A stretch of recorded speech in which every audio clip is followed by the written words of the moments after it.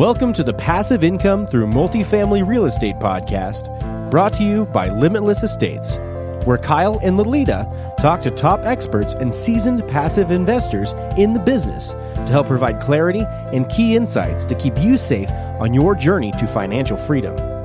Our goal is to help you get educated on how to create passive income for you and your family by using real estate as your vehicle. Now here are your hosts, Kyle and Lolita.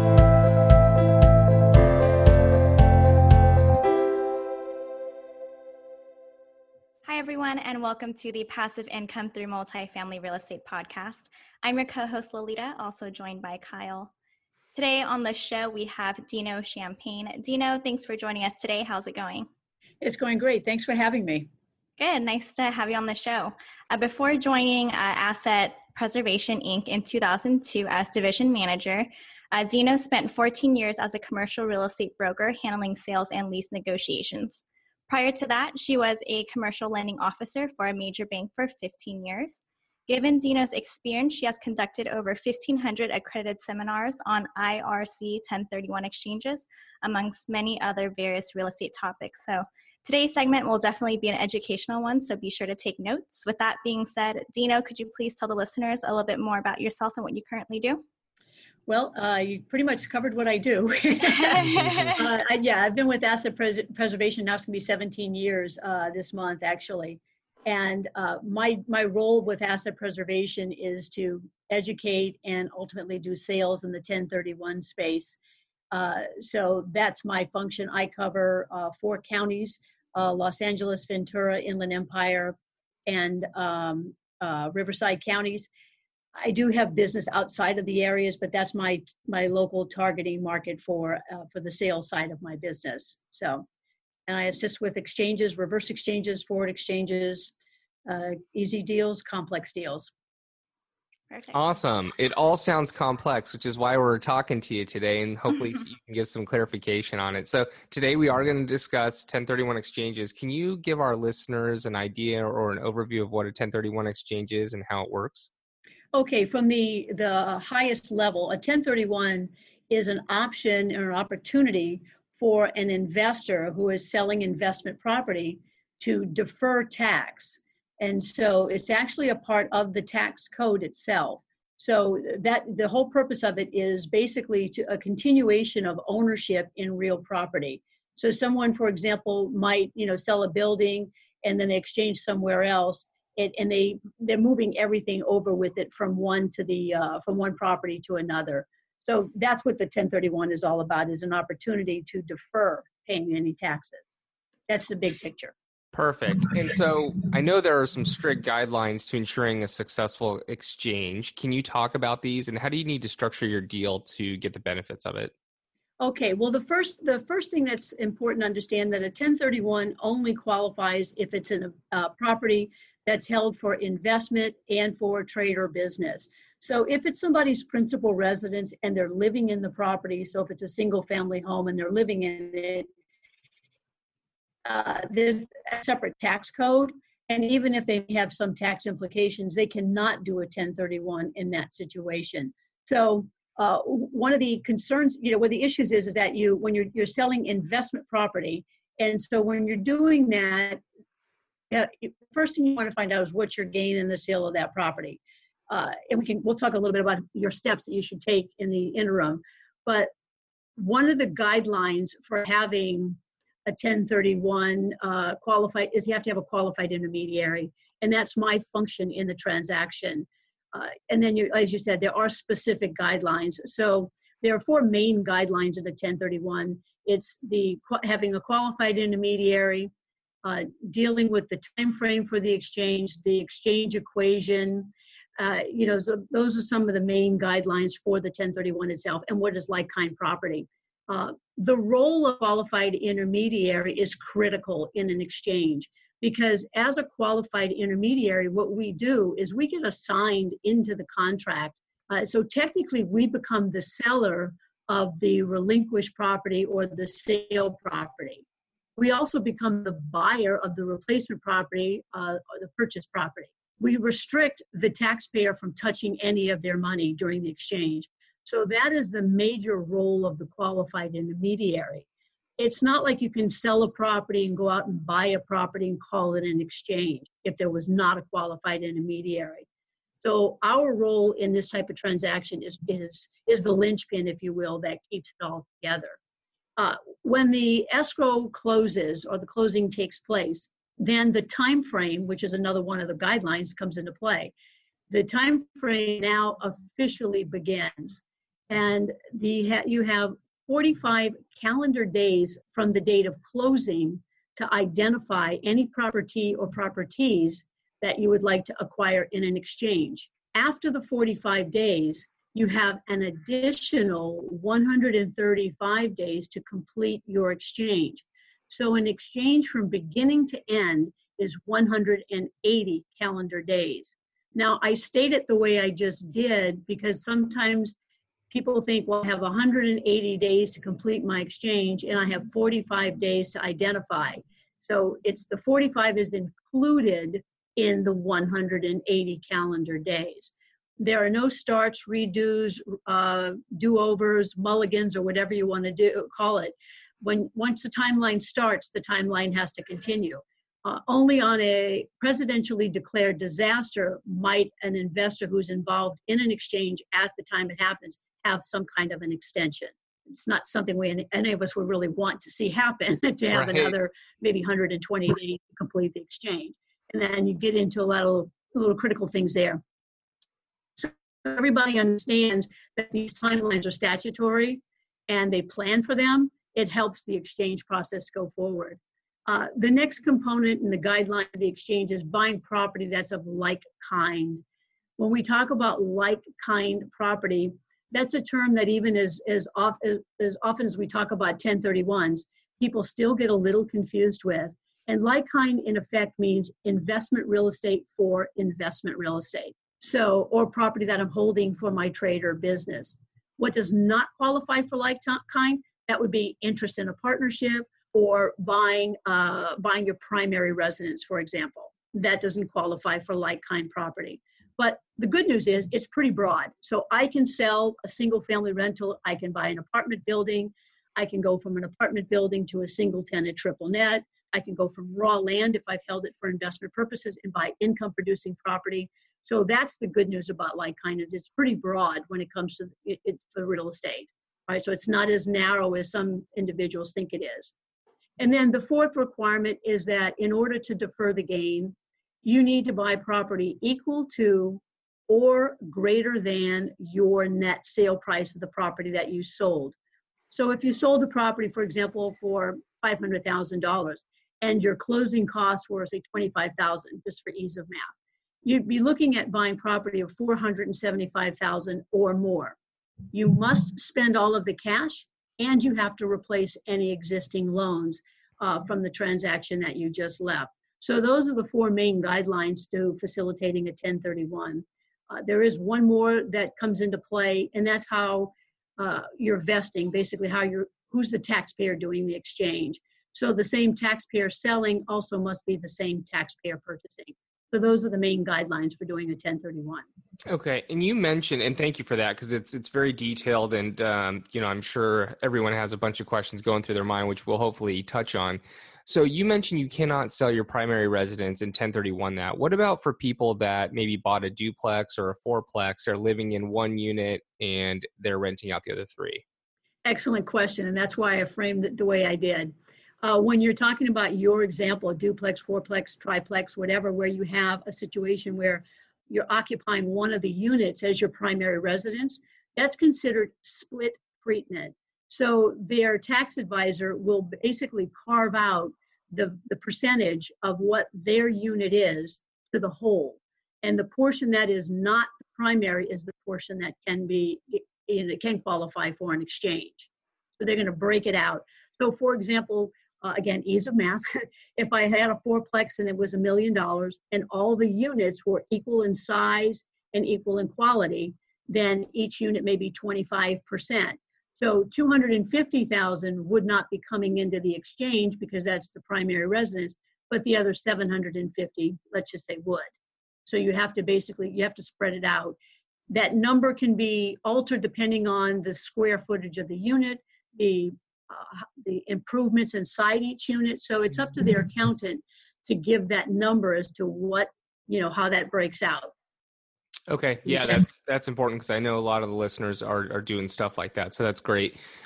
So are there any other parties involved in a 1031 exchange other than basically seller and in your company? Definitely. Yeah, the parties that are actually involved in the transaction themselves would be the real estate agent, if they're working with a real estate agent, an escrow company, a title company. There's going to be lenders that are all going to be a part of this. So we're all in the same transaction. We just have different roles. And all of our roles are very, very important. And when you're dealing with all the various parties involved, the escrow company, the title company, the lender, the real estate agent, the client doing the exchange, and the qualified intermediary, it's important that the communication stream is a good one, because sometimes there's breakdowns and all of that, and that can create some anxiousness in certain transactions if people aren't communicating throughout the process. Is that mainly because of the time restrictions, or is there just more paperwork that all the various parties are going to have to go through the whole process? Well, I think what it is for the party doing the exchange, some of this, it can be very overwhelming. For example, anybody selling a piece of property, as I'm sure you're aware, there's a ton of paperwork that comes in with that. There's a lot of disclosures. There's the statement of information, all the stuff that you deal with in a normal transaction. And then now adding on top of that, you've got the layer of the qualified intermediary. So we're going to be bringing in a whole new set of documents to be added to all the other documents. And sometimes for the parties doing the exchange, it can be a tad overwhelming for them, because I've got 100 documents. This has to be notarized, that has to be notarized, and now I'm getting in a whole new set. And so I think it's because of the amount of information that comes very rapidly, and everything generally is going to have a time constraint on it. When it comes to for the exchange documents themselves, what's important, and I know this is going to sound silly, I'm about to say it, but I have to tell you, the reason I say it is because it does come up.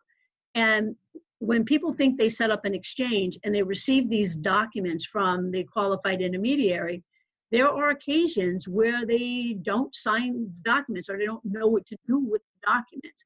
So the key is that they have to sign those documents, or they're not in effect. Because for us to be a part of the transaction, they have to have fully executed exchange documents. So again, that's important. When the lender gets involved, it's usually going to be on the buy side, and the lender's going to want to know certain things like how much money we're holding. Very important for the real estate professional and the client to know how much money they have to replace for debt and how much they have to spend for their down payment. And in situations where they may have sold a property where the loan amount was very low, but now they're going to take advantage of the 1031 and buy more. Because remember, I said equal to or greater than. Mm-hmm. It's always very good in a 1031. But maybe the lending programs are very enticing, where they say, whoa, you're buying, say, $1 million property you sold for $900,000, so you're doing okay. Well, but if you don't spend all of your cash, you're not going to be doing okay in an exchange. So that's where it's important for the lender to understand what the exchange party, the taxpayer doing the exchange, needs to spend to put down on the property. So again, we get back to the communication. When you're talking about the timing of things, it can get a little stressful, as they're getting to the end for the replacement property side. That's where most of the stress comes in. Right. So it does seem like an overwhelming process. So is there something that, let's just say someone wants to do an exchange, that you would tell them steps 1 through 3 to maybe alleviate some of that on the front end that they could take? Sure. I think my steps 1, 2, 3 would be, the first step is when you're getting ready when you're considering selling your investment property, obviously you want to talk to a real estate professional so they can give you what the market's going to be going in that. But you also need to talk with your tax advisor. And one of the things I find, and I've been doing this for 17 years in thousands of exchanges, is the fact that people don't always communicate with their tax advisors. The reason it's so critical to speak with your tax advisor in the beginning is to know whether you even need to do an exchange or not. It's all based on gain. And so I don't know what their taxes look like. I don't know what they've been doing over the years. So maybe they have some suspended losses, or they have some other sort of losses that can offset the gain on the sale of this property. Or on the converse of that, maybe they selling the property for what they bought it for and thinking they don't need to do an exchange, not understanding how depreciation has an impact, and or if they bought the property in an exchange, how that has an impact. So always talk to the tax advisor, that is should be your first communication. All right. The second would be talk to somebody like me, the qualified intermediary.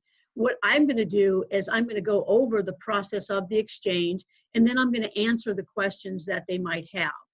And then if their situation is complicated and there's something that I can't, because I cannot give actual legal advice. And so what I'll help them do is form the question that they need to ask their accountant to see how this plays out.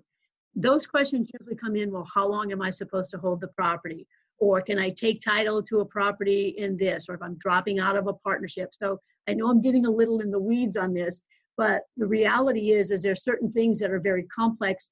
So in a 1031, what you might have done in one transaction may not be the same as going forward. I'm not saying the guidelines are different. It's just what's contained inside of the transaction itself.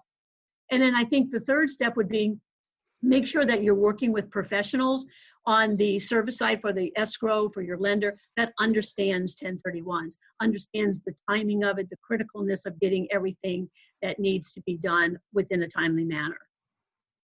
Perfect. Okay, so now that we've scared everyone off on the 1031 exchange, let's talk about maybe some really good benefits of it. So is it possible to use a 1031 exchange and to never pay taxes on the gain if you do it properly? Yes. Yes, you can exchange until you meet your maker. I call that a long-term solution. But there is one way, that is one way. There is another way where sometimes people may ultimately move into one of the properties they may have exchanged into, and they're going to just stay in that property and then as a primary residence and then pass away at that point too. So, that is the one avenue of doing that.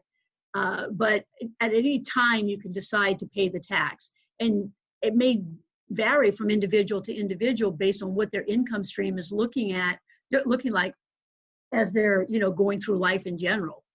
So, I've had situations where individuals have done some exchanges and they bought, 15, 20 properties.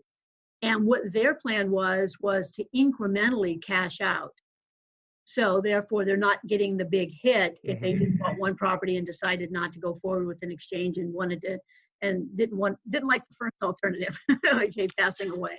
Is there a time limit from, let's just say, you bought a single family home, you 1031 exchange, you're renting it out, and then you do decide, hey, I'm just going to live in this house until, I pass. Is there a time frame that you can actually do that and not get hit on the tax? Well, that's a question that's asked quite often. And so I'm going to phrase it the way I would phrase it in any email, because that's how the questions come in most of the time. All right. When somebody is doing an exchange, both the relinquished property, the sale property, and the replacement property, the purchase property, must be held for investment purposes. As I mentioned earlier, you can't buy your primary residence with that. So the question is, when can I move into the property? Well, what's the taxpayer's intent? So the taxpayer's intent when they buy the replacement property needs to be that they're intending to hold it for investment purposes. Now, somewhere down the road, can their intent change? Of course. So can it change in 2 months? That's going to be a little bit risky. Can it change in 2 years?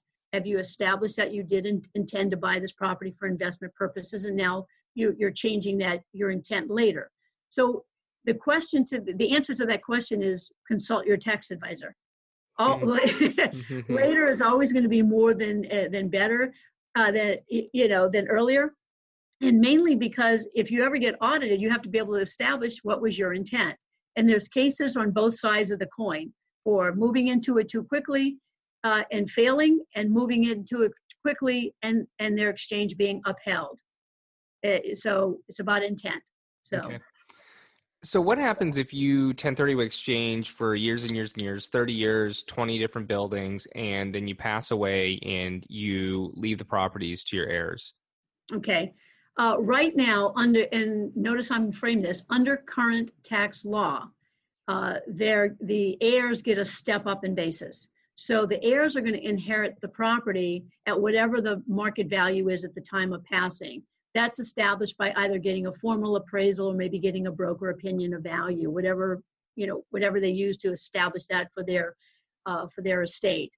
The gain that the taxpayer has been deferring all those years, is forgiven.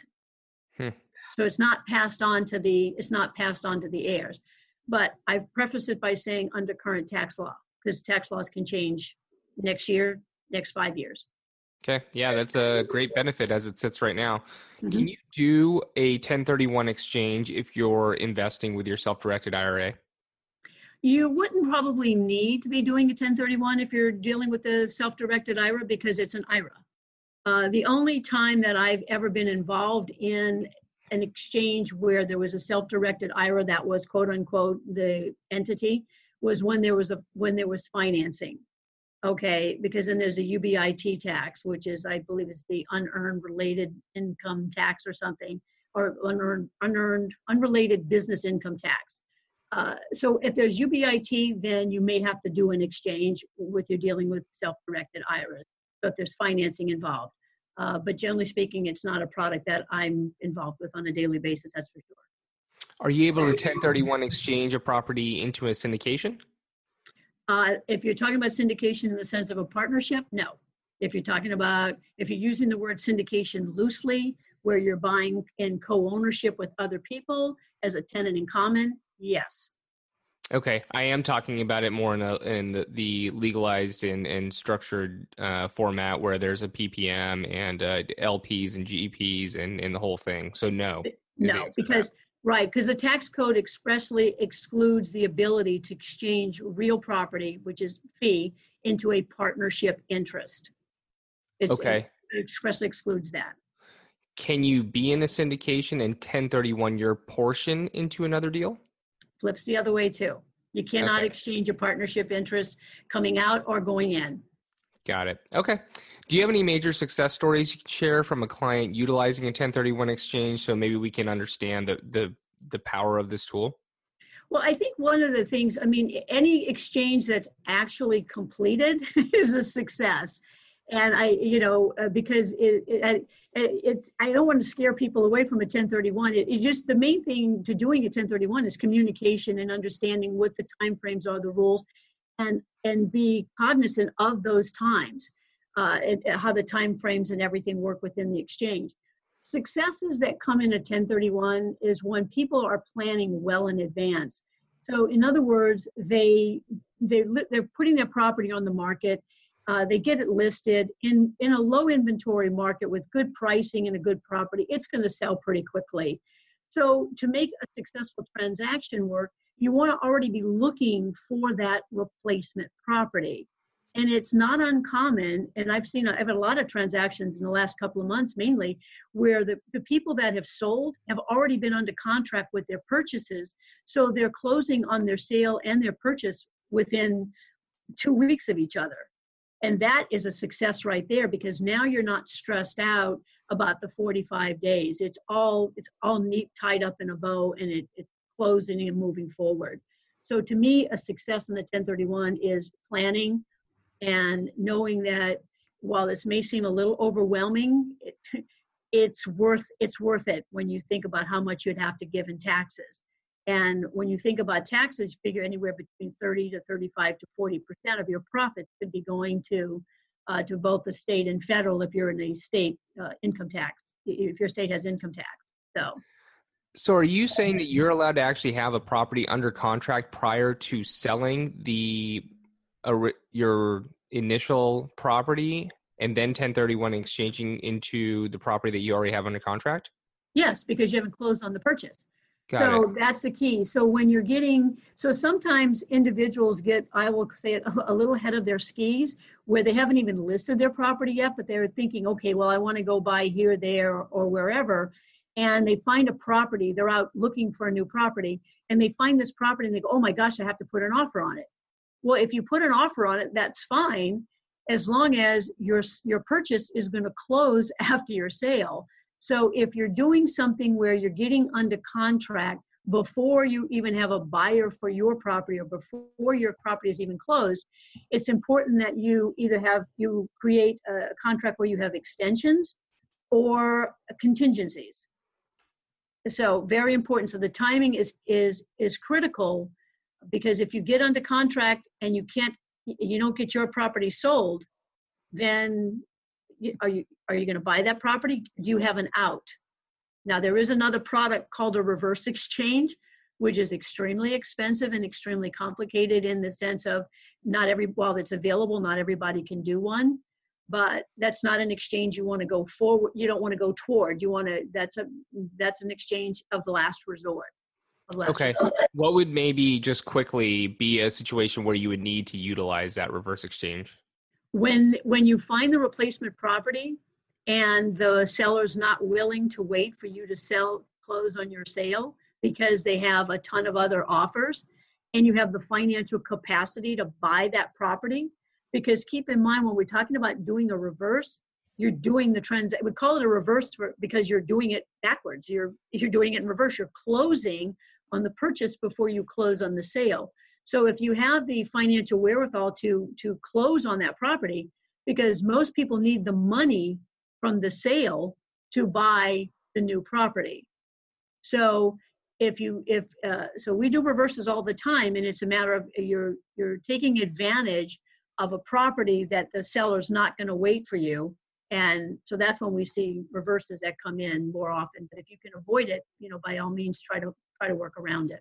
Perfect. And so is there anything maybe I didn't ask about a 1031 that you can tell our listeners about? I mean, we covered quite a bit, but just want to make sure everyone understands how this tool is used. Well, I think we covered a bit. I think one of the things we did not touch on was the identification and what's considered identifying and the rules. In the first 45 days of the exchange are going to be your most critical to the exchange, because that's the period in which you have to identify what you're going to buy. So let me explain what that actually means in my world, and then we'll talk about it in the practical sense. In my world, it means that the taxpayer doing the exchange is going to complete a piece of paper that's provided. Okay, most accommodators or qualified intermediaries provide this document. They're going to put in there the address, the city, the state of the property or properties they would like to acquire in the exchange. They're going to sign it, they're going to date it, and they're going to return it before midnight, if you will, of the 45th day. Now, whether it's a calendar day, even if it falls on a Saturday or a Sunday, it still needs to come in. Now, when we talk about identifying, there are 3 rules that taxpayers can utilize for the identification. The first rule, which is the most commonly used rule, is the 3 property rule. So you're physically limited to 3 addresses, but the dollar amounts are not relevant unless you're buying co-ownership with someone. So if I'm doing my exchange by myself and I'm identifying 3 properties and I'm selling, say, for $500,000, and say I had no loan on the property, so I really want to leverage up, I'll say I can identify a property for $1.5 million. I can identify a property for $1 million. I can identify a property for $1.2 million.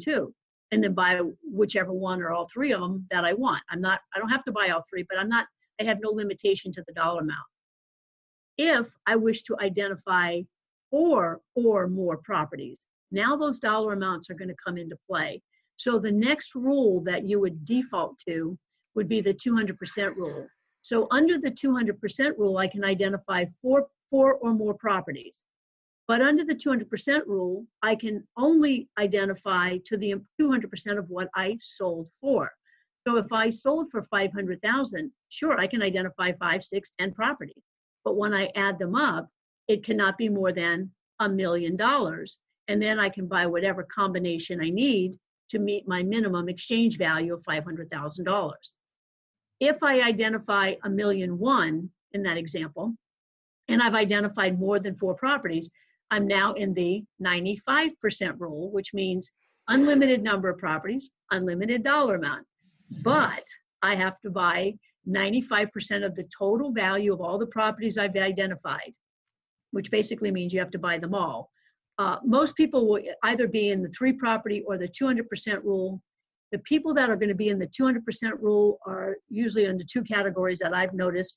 One, and they're selling in high valued property areas, but they're buying in lower valued property areas where you can do that. So if somebody's selling in, say, for example, in Long Beach, okay, for $700,000, but they want to go buy property in Florida or Alabama, Ohio, Texas, Nevada, where you're buying single family rentals, then you could easily be under the 200% rule because the values there may be, you know, 150,000, 75,000, somewhere around there. And then you can pick and choose whatever ones you want to make your value, to make your exchange. Or somebody's selling for a very large valued property, say maybe $10 million, and they're buying smaller, maybe $2 million properties. So it just depends what people are doing, but most people are going to be in the 3 property rule, and occasionally some can fall into the 200% rule. Yeah, and I think the reason why you get an intermediary involved early is because of all this information that you really need to know. So I think that's number 1 on the list for sure. For sure. And then, but the thing of it is too, is I think one is important is to ask questions, because people do get confused with the identification. Because when I say, those are the rules. Now let's get to the next level, is when do you have to be under contract to put those properties on the list that you're going to provide me? And the answer is no. However, you can only purchase what's on your list.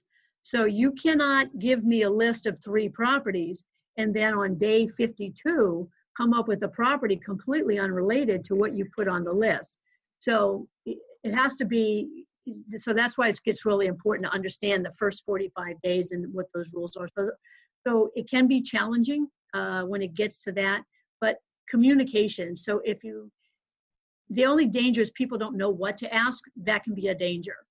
But we try to help them, guide them along the way as possible. So if somebody's going to send in for the identification, for example, I tell folks, send it in during business hours so the team that's processing the file can take a look at what you did. Okay, if there's a problem, or if you put down 4 properties, they can say, is this what you intended to do?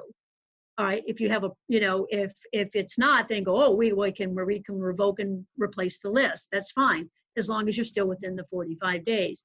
But if you get outside of the 45 days and you've made a mistake, there's nothing we can do at that point. Got it. Great. Thank you for that. All right, so we're going to go into our final 4 questions. Are you ready? Okay, I'm ready.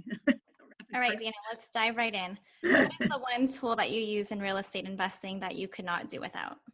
One tool. I think having people on the ground for where I want to invest that are experts in their area, and people that I trust that are going to give me good information that I can use to analyze, what it is I want to do. I want to know, because I'm not I'm not an expert in every market, that's for sure. So if I'm definitely going to go into buy real estate in a market that I'm not familiar with, I want experts in that area.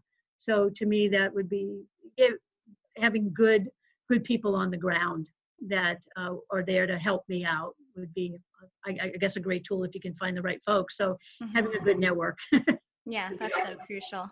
Yeah. Can you tell us a story about your biggest mistake in real estate investing so far, and what is the main takeaway for our listeners? Okay. The biggest mistake I made, I would say that one of the things that if I were to do it over again, when being from Southern California, all right, we have a view of how real property is here and how it appreciates relatively rapidly. I exchanged, for example, from California to another state, and I think you have to understand the appreciation level in a different state. So am I looking for cash flow or appreciation? If I'm looking for cash flow, I'll probably find it more outside of the state. But if I'm looking for fast appreciating property, that's generally not the rule that I've experienced. I think not knowing, getting good property managers. I think when you're an out-of-state investor, your property manager is going to make or break your property. And if situation if you're getting into something that has a homeowners association. Who's running the homeowners association? Do they have a property management company? And then vet out that property management company. So those are some of the things I would say that if you're an out-of-state investor, as an out-of-state investor, what I've experienced, and if I had a do-over, I'd probably, vet that out a little bit deeper. Mm-hmm. Perfect. What is it that you need to do now to grow your life to the next level? Exercise.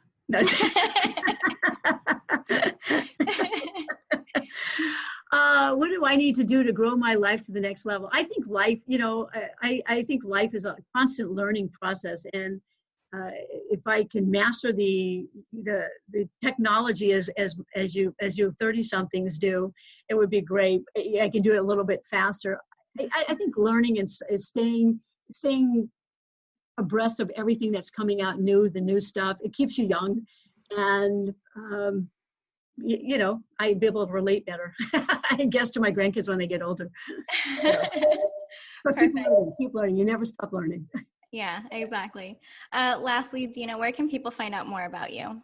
Let's see. Well, my office number, do you want to get my phone number, email address? What would you like? Okay. Whatever you feel comfortable. Okay. Well, my local contact number is, office is 866-857-1031.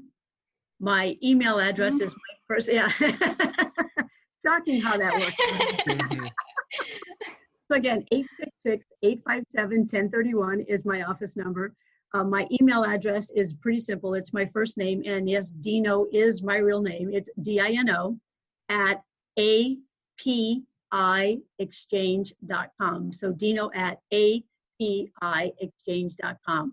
I welcome all phone calls, all questions, more than happy to answer the questions. I like to say it's the one you didn't ask that will get you in trouble. Mm-hmm. Perfect. Well, thank you so much for providing our listeners with the proper knowledge of the exchange process and how to fully benefit and maximize one proceeds from their prior investments. So whether you're a current investor or plan to be in the future, this is something that you definitely want to hone in on. So Dino, thanks so much for sharing your knowledge with us. Well, thank you for having me. I appreciate it. Yeah, thank you. Thanks, Dino. Thanks for listening. To learn more about the Passive Income Through Multifamily Real Estate podcast, and to get access to today's show notes and to previous shows, visit limitless-estates.com. If you enjoyed this show, please subscribe to the podcast. Thanks again for joining us. Be sure to tune in again next week for another episode.